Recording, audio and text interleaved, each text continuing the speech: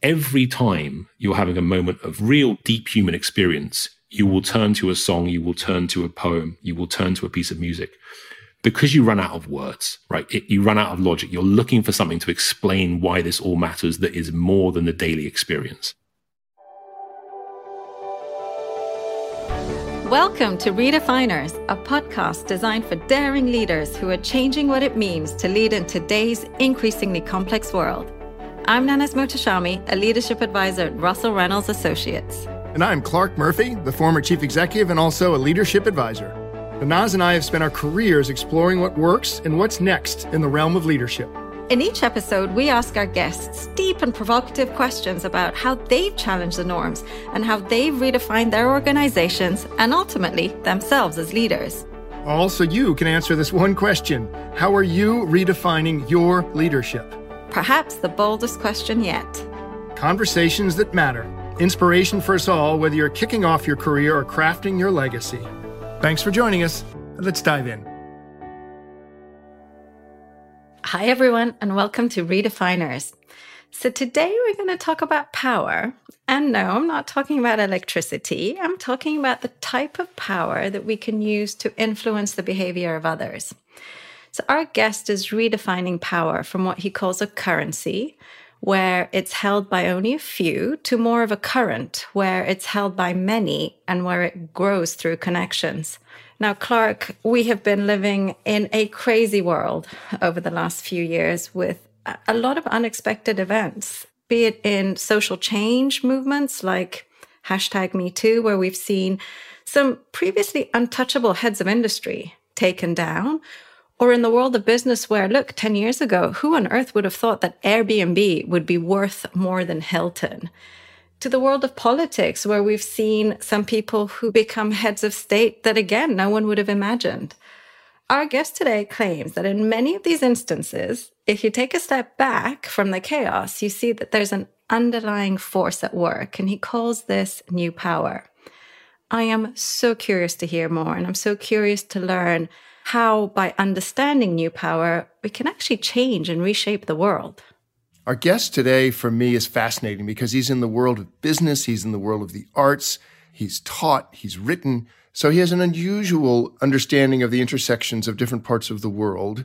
As a Brit with British understatement, of course, he says it all more interestingly than perhaps we might, which gives a great deal of humor and fun to the discussion. So without further ado, our guest today is Henry Timms, President and CEO of Lincoln Center for the Performing Arts in New York City. He's the creator and co-founder of Giving Tuesday, which is the global philanthropic movement that engages people in acts of generosity in close to 100 countries. He's also the author of the international best-selling book, New Power. Henry, welcome to Redefiners. Thank you for joining us. What a pleasure it is. We'd love to hear from you a little bit more about your journey. How did you get to where you are today? And actually take us to the early years. Did you come from a family of artists and creatives? What were some of the early influences? I think I came from a family of ideas. My dad was an archaeologist. My mom was an artist and illustrator. And so we were a family of stories. I had a very kind of curious childhood, which is a great gift. And I had access to the arts in a way that many don't. You know, I had the opportunity to go to the theatre. We didn't go all the time. I lived in Exeter in the southwest of England, but we would go to the theatre and we would go see museums. And there was a kind of a luxury, in a way, of artistic experience in my childhood, which I think was formative, no question. And then my career was, there are those people who I'm always very jealous of, who sit down at 18 years old and plan out their whole lives. I'm sure some of your listeners have this kind of brilliant brain where they can think ahead 40 years and they make move A followed by move B, followed by move C. And I never did that. I had in artistic terms, it was kind of improvisational. So I began my career in the arts. I worked for a publishing company. I then went to work for two of the Prince of Wales's charities. I then went to work for an entrepreneur who was thinking a lot about how the arts can build bridges across the world. I then went to the 92nd Street Y and became president and ended up at Lincoln Center. And in retrospect, there is a logic to that journey. But I have to say it was a lot of fortune that led me to where I ended up. And was the move to the US deliberate? And do you see yourself staying there for the rest of your career? Yes. I think New York's so exciting. In one of my previous jobs, I had an apartment in New York, which came with the job. So I was here a lot. And there's something so dynamic and creative and optimistic about New York. It's a cliche, but if you can make it there, you can make it anywhere. Yeah. Is a real thing. It is kind of the highest stakes and the highest ambition, and there's an energy to that I think is just so exciting. I couldn't agree with you more as well. Although I will say I love visiting New York and I get a lot of energy when I'm there. I think after 2 weeks, I'm glad to head back to London, where it's, to your point, a bit quieter. I promise I understand. Yeah. I think, look, there is no perfection. Anyway, I'm sure New York is so good for the mind. I'm not sure it's quite as good for the soul. Yeah. Right. I think over time in particular, I think that New York can be expensive on people because it is a little relentless. But it's relentless because it's always trying to reimagine itself. Yeah. It's always trying to renew. Yeah. And I think that in a way, that's what Lincoln Center is trying to do. For our non-US listeners, can you tell us a bit about the magnitude and the prominence and the importance of the Lincoln Center? So Lincoln Center is the world's leading performing arts center. It's comprised of 10 of the greatest arts organizations in the world, including the New York City Ballet, Jazz at Lincoln Center, the Metropolitan Opera, the New York Philharmonic, Juilliard, Lincoln Center Theater. The list goes on. And it brings together all of these organizations on one campus. Lincoln Center was founded in the 60s. Mm-hmm. And it's very much a product of the Cold War. So it was very much came alive at a time that there was a true battle of ideas going on around the world. And Lincoln Center was constructed in many ways to be an exhibit of democracy. It was supposed to demonstrate what America was on its best day. Here is the ambition, here is the virtuosity, here is the quality of what American democracy really looks like. And we think about that idea a lot right now for obvious reasons, in the sense that what is our role as an institution in making a case for the best of this country. Mm. And I know my accent is as thick as marmalade from a British perspective, but my mother is American. I'm a proud citizen. So I have a foot in both camps. I think you've hit on something. As Henry and Nanaz know, I'm on the board of New York City Ballet at Lincoln Center.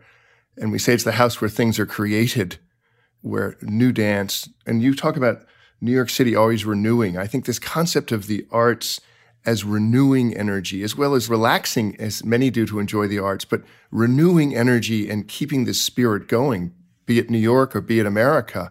We can't lose sight of that. Henry, how do you see live artistic performance and balance it importantly and successfully in the digital world? We realized what New York, many cities around the world, we realized what they looked like without the arts. Mm-hmm. We realized what, in New York in particular, you take it for granted that any given night there are 1,000 glorious things available to you. And for 2 years there weren't, right? All these things disappeared. And I think in a way that has been a tragedy for so many, of course, but it did do something which it helped remind us of how important the arts are for our lives. We get, tied up in pretzels sometimes about proving the value of the arts. If only you learn to play the cello, then your child might get good at mathematics one day, or if they do this, they'll have some secondary benefit. And you realize, of course, that the arts do something much more important than that. The arts are fundamental to how we navigate our humanity, who we are as human beings. I remember at the beginning of the pandemic, when we were all stuck inside and we were all keeping away from our neighbors, and we were, cleaning the foods that came in our house, and we were keeping, every part of us was about distance, right? Distance from each other, distance from the outside world. And at 7:00 each evening was the only time each day that didn't happen. There was this one moment at 7:00 each evening in New York, and it happened in cities around the world, where people opened up their windows and they got saucepans and they got whisks and they got spoons. And if you had a trumpet, you got your trumpet. And there was this moment where everyone created music together, right? Do you remember? Yeah. Remember that time when everyone kind of just had this kind of 7:00 music? And no matter who heard that, it was like the worst community orchestra in history came alive to play every night at 7.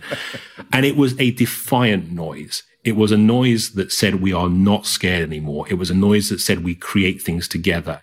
Every time you're having a moment of real deep human experience, you will turn to a song, you will turn to a poem, you will turn to a piece of music. Because you run out of words, right? You run out of logic. You're looking for something to explain why this all matters that is more than the daily experience. Henry, I'd love to go back to what you were saying around how the arts, it helps you understand what it's like to be a human. And actually, it did take me back to the first 6 months of COVID, which for me were horrible. Homeschooling with a single child. My son was not doing well at all because he just had 3 adults around him.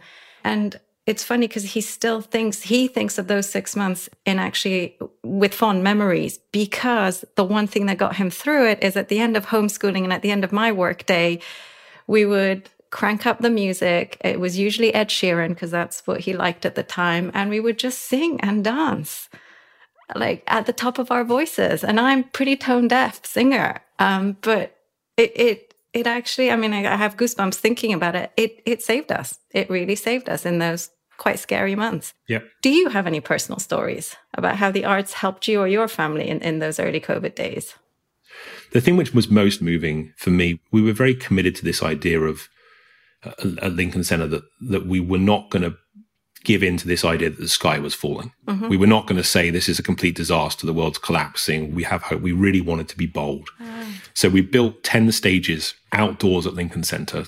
Our project was called Restart Stages. And the idea was, how could we create an outdoor performing arts center, which would allow people to start performing and then rehearsing, and get the arts organizations at Lincoln Center, like New York City Ballet, and all over New York, give people the kind of context to start performing again. And that was an amazing thing to see, because it completely revolutionized in a way the way that we thought about performance. And the proudest thing I think we did was there was a naturalization ceremony. Mm-hmm. And we had 300 people who came to become Americans at Lincoln Center during COVID from 54 countries, wow. I think, in the end, as a part of one ceremony. And there was a moment there at the beginning of that concert where you thought about the bravery and the courage of many of the stories of those new Americans, where they had come from, what they had come from, how they had come through COVID. And there was a moment at the start of that when the singer Harolyn Blackwell, who is a great jewel of Lincoln Center, she sang at the moment of that, and I just completely lost it in a way that British people never do. I mean, I was thank God I wasn't speaking, because I was just in absolute floods of tears, and it basically became a human puddle. And because I think there are moments that, from a Lincoln Center perspective, looking back, on our very best day, we are demonstrating that there is a civic and an artistic and an American narrative that fits together and we can all be very proud of. All those things are under attack, and for some good reasons, but that moment was pretty stunning. Love that. Let's maybe change tack and talk about Giving Tuesday, which is something that you founded in 2012. It's described as a global generosity movement, and you originally had it on the Tuesday after Thanksgiving.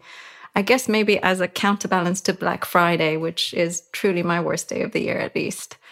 It's grown in the last decade into a global movement, a huge global movement that inspires people to give and to celebrate the act of generosity. Would love to hear how you first thought of the idea, how you launched it, and are you surprised at how big it is today? There was Black Friday and there was Cyber Monday. And those both came after Thanksgiving. And I remember thinking, someone's going to grab Tuesday.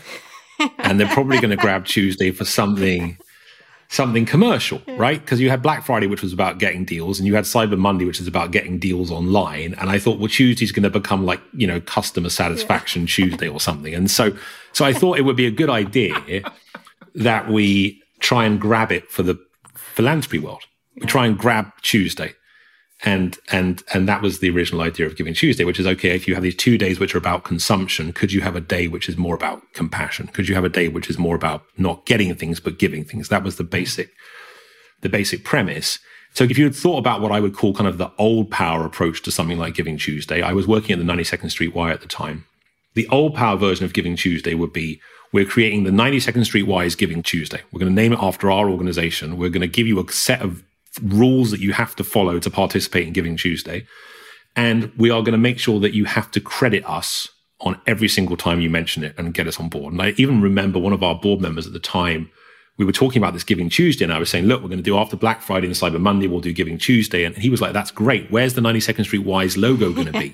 Is it going to be between the Giving and the Tuesday? And I said, no, it's not going to be on there, because if this is all about us, that's the old power instinct, right? It's all about us and our credit. It won't go anywhere. And it's grown all around the world now. It's generated over $7 billion for good causes around the world. It's in 100 countries right now. And everywhere it is around the world, it does something different.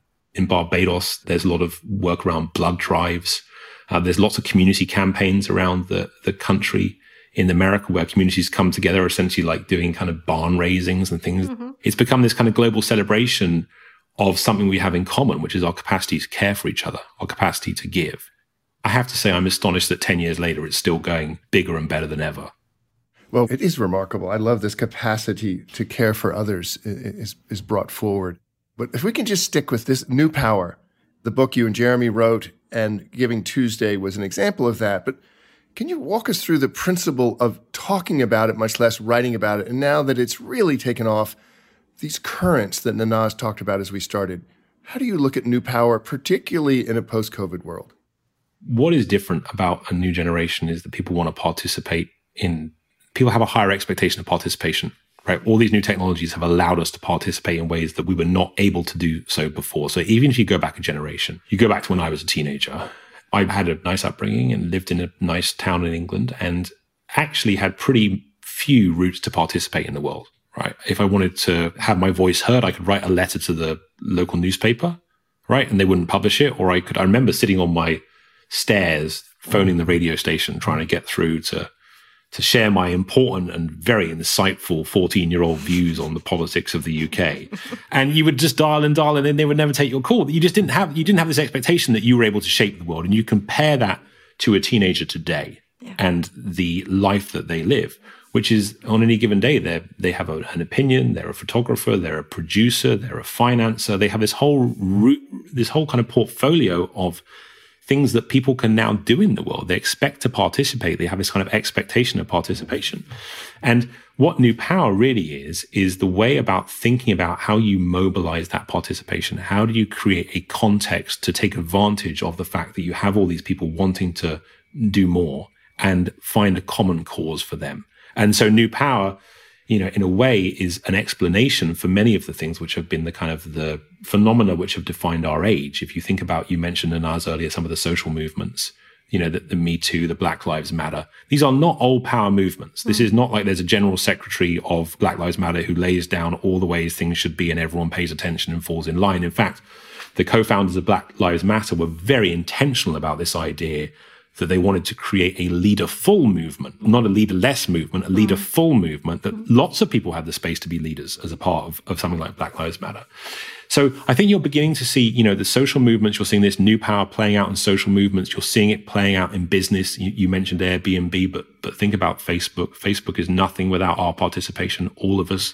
It is literally an empty vessel without the contributions of data that we all make. And you look at politics too, and the election of Trump, the election of Barack Obama, in both cases, very different political perspectives, of course, but in both cases, they had the benefit of these kind of New Power constituencies that helped get them into office. So across all of our worlds, we're seeing New Power play out more and more and more. And so from an institutional perspective, the argument that Jeremy and I make in the book is not that old power is bad and New Power is good, right? But that any leader or organization looking to succeed needs to understand how old power works and needs to understand how New Power works and is able to pull both levers. And in terms of kind of, if you think about redefining, right, the theme of your podcast, every leader, every institution who is listening is typically going to be pretty good at old power. Otherwise, they wouldn't have got to where they are.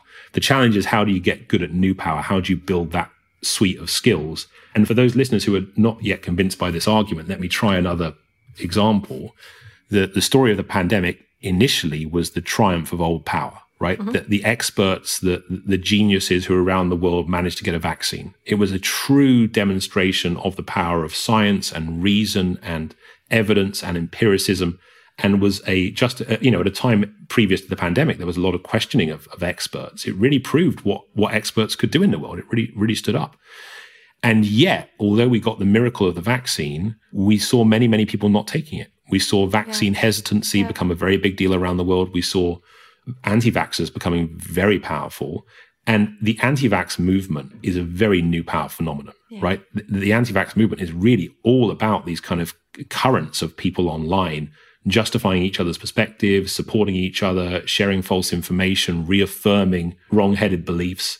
And they have effectively outmaneuvered the institutions of our world, who had all of the evidence and all of the data and none of the relevance. And so as you think about the world as it plays out, What we need to do is combine old and new power. We need organizations who have expertise and relevance and strength, and we need to combine that with organizations who are able to mobilize at scale around their values. And that seems to me on an institutional level the key question of our time.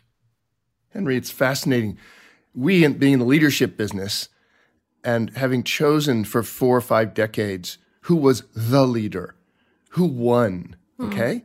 Now in the last 4 or 5 years, particularly the last 3, it's who can become a better leader. Our business has shifted to develop leaders, not just pick the lottery. So we've evolved our whole business around leadership in helping leaders develop and succeed in succession processes. And our business has changed dramatically, like everyone's business, to help leaders become better leaders through science and art. Have you changed as a leader because of understanding new power or even the acceleration by the pandemic? I don't think any leader doesn't change. Well, that's not true. I do know some leaders who haven't changed. There are a lot who don't change, my friend. That's where problems happen, okay? Yes. I mean, look, I've changed enormously because of the work I've done around new power. And I think from my perspective, the thing I feel most blessed by is, I'm fundamentally a practitioner. The new power work was what you would categorize as thought leadership, right? But I do this for a living. Like, this is not abstract. This is how we think about the day job. And so the thing I found from a leadership perspective most rewarding is the combining of theory and practice, that you are thinking about stuff like new power. And then because of the book and because of the work Jeremy and I did around new power, you are learning from all these organizations that you would never be inside otherwise. As a kind of researcher, I got to get my head around that in some really interesting ways. And then I was always able to, the 92nd Street Y is 143 years old. Lincoln Center is 62 years old. I've spent the last 15 years in organizations that were very successful old power organizations, looking at how you reimagine them in new power ways. I'm humbled every day by how much I learn about these worlds and what's changing. And I don't think any leader, I think that, look, this as the danger with all leaders is you start believing your own press and you start, when you're CEO, it's there are lots of very positive things about that. And there are lots of very nice experiences, and people typically think all your ideas are terrific and your jokes suddenly become funny. And, you can't confuse that with reality. So I've found this work very humbling because it keeps me learning. And every day I learn something new about how power is shifting. And I hope I can bring that back to the day job. We'll be right back with Henry, but first, our CEO, Konstantin Alexandrakis, will share our latest research on the changing nature of the C-suite. What's the single most important skill or attribute to look for when you're hiring a new C-suite executive? To find out, Harvard Business School recently partnered with Russell Reynolds Associates to analyze nearly 5,000 job descriptions spanning a 17-year period. What trends they found may surprise you. The one capability of new C-suite executives prioritized above all others is social skills. Companies today need leaders who are able to motivate diverse, tech-savvy, and global workforces. Leaders who are adept at playing the role of corporate statesperson and working with a variety of people and groups. Those who have a high level of self-awareness, the ability to listen and communicate well, and the capacity to infer how others are thinking and feeling. In other words, empathy. Leaders with high social skills have the capacity to adapt and apply their range of skills in new environments, new companies, and with a new group of colleagues. Of course, companies still need executives who have the expertise to manage financial, technical, and operational resources. But in an increasingly complex and changing global business landscape, those traditional capabilities often take a backseat to critical social skills when it comes to hiring new C-suite executives. To learn more about evaluating and hiring your next C-suite executive, go to russellreynolds.com/insights. And now, back to our conversation with Henry. Henry, you just on this concept of new power about sustainability, climate change.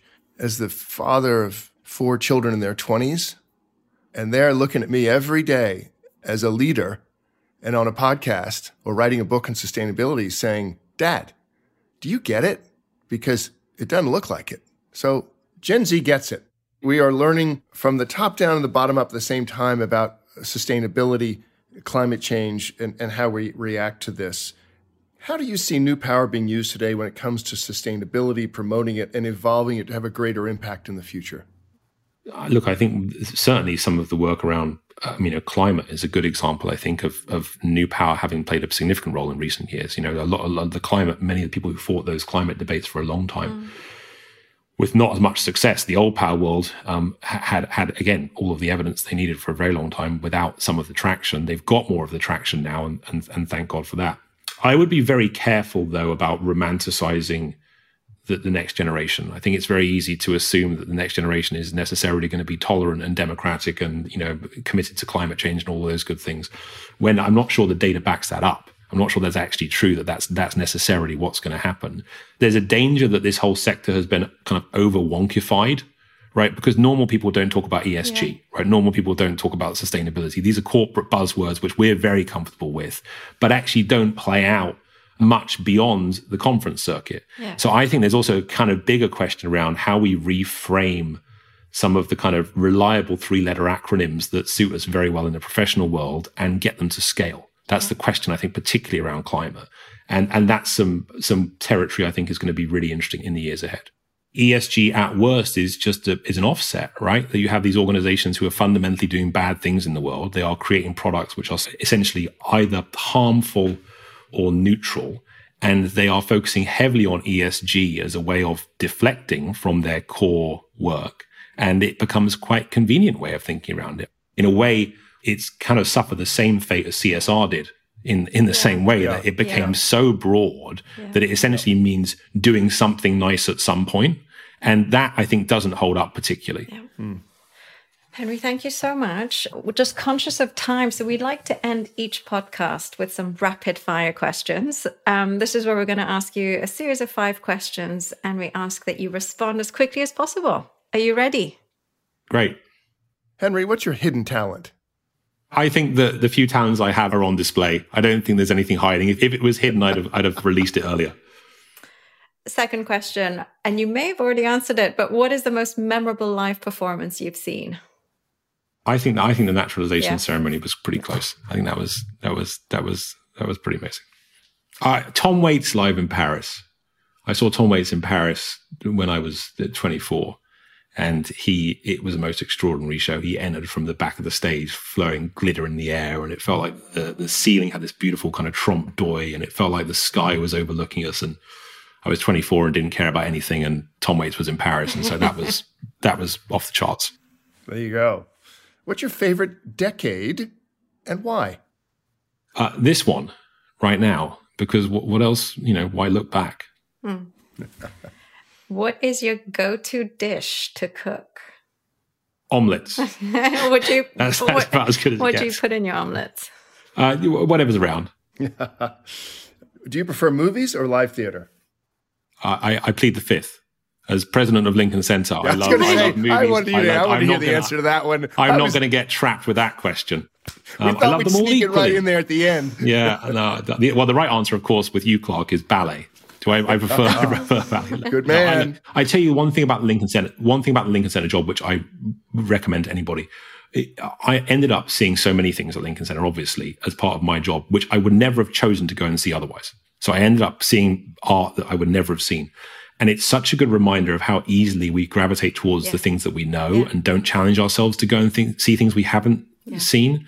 So I think one of the great gifts of this job has been I've seen things I would never have chosen to go and see, and it's really pushed me in new and interesting ways. Henry, thank you so much for being here. We greatly appreciate it. If improvisation was your career, improv worked on podcast for you today as well. Thank you. But a couple of thoughts just in summary for our listeners. This passion you talked about in the power of arts in renewing our lives, the role of New York City and renewing itself all the time, and the power of the arts, whether it's the battle of ideas in politics in the 60s or coming out of COVID and seeing the importance of arts in our lives to navigate humanity, to give us energy, and that arts helps us connect with other people, to understand other people, and to evolve, that ultimately some of the greatest deep human experiences, joy or grief or uncertainty, we turn to literature and music to give us solace and inspiration in those moments. And, redefinition, redefining is changing and evolving back to, as you said, improv is a career path. The collective beauty of the arts helps us move forward and look forward, that we get and we can find joy in giving as a community coming together, that we have the capacity to care for each other, but occasionally we might need to be reminded. And this concept of new power that I love in the business we're in at Russell Reynolds, this concept that anyone who got to be a leader recently probably was the benefit of old power, but their success will probably depend upon understanding new power. The sense of the higher expectation of others to participate, to be part of new power, that they have to tap the energy of participation and communication to get the energy from the power connections you talked about. And why look back? Henry Timms, why look back? Well, I think you've learned a lot from the past that helped develop you in the present, and you have tapped this concept of participation for success and inspiration. And thank you for having outdoor stages and naturalizations and keeping the lights on at Lincoln Center and keeping the lights on about how much is important to give, not just to get. So, Henry, thank you for being with us today. We really appreciate it. Thank you. It was a great pleasure. Thanks for joining us on this episode of Redefiners. For more dynamic insights from leaders from across industries and around the world, listen to Redefiners wherever you get your podcasts. And to learn more or get in contact with us, visit our website at russellreynolds.com, find us on LinkedIn, and follow us on Twitter at RA on Leadership. See you next time.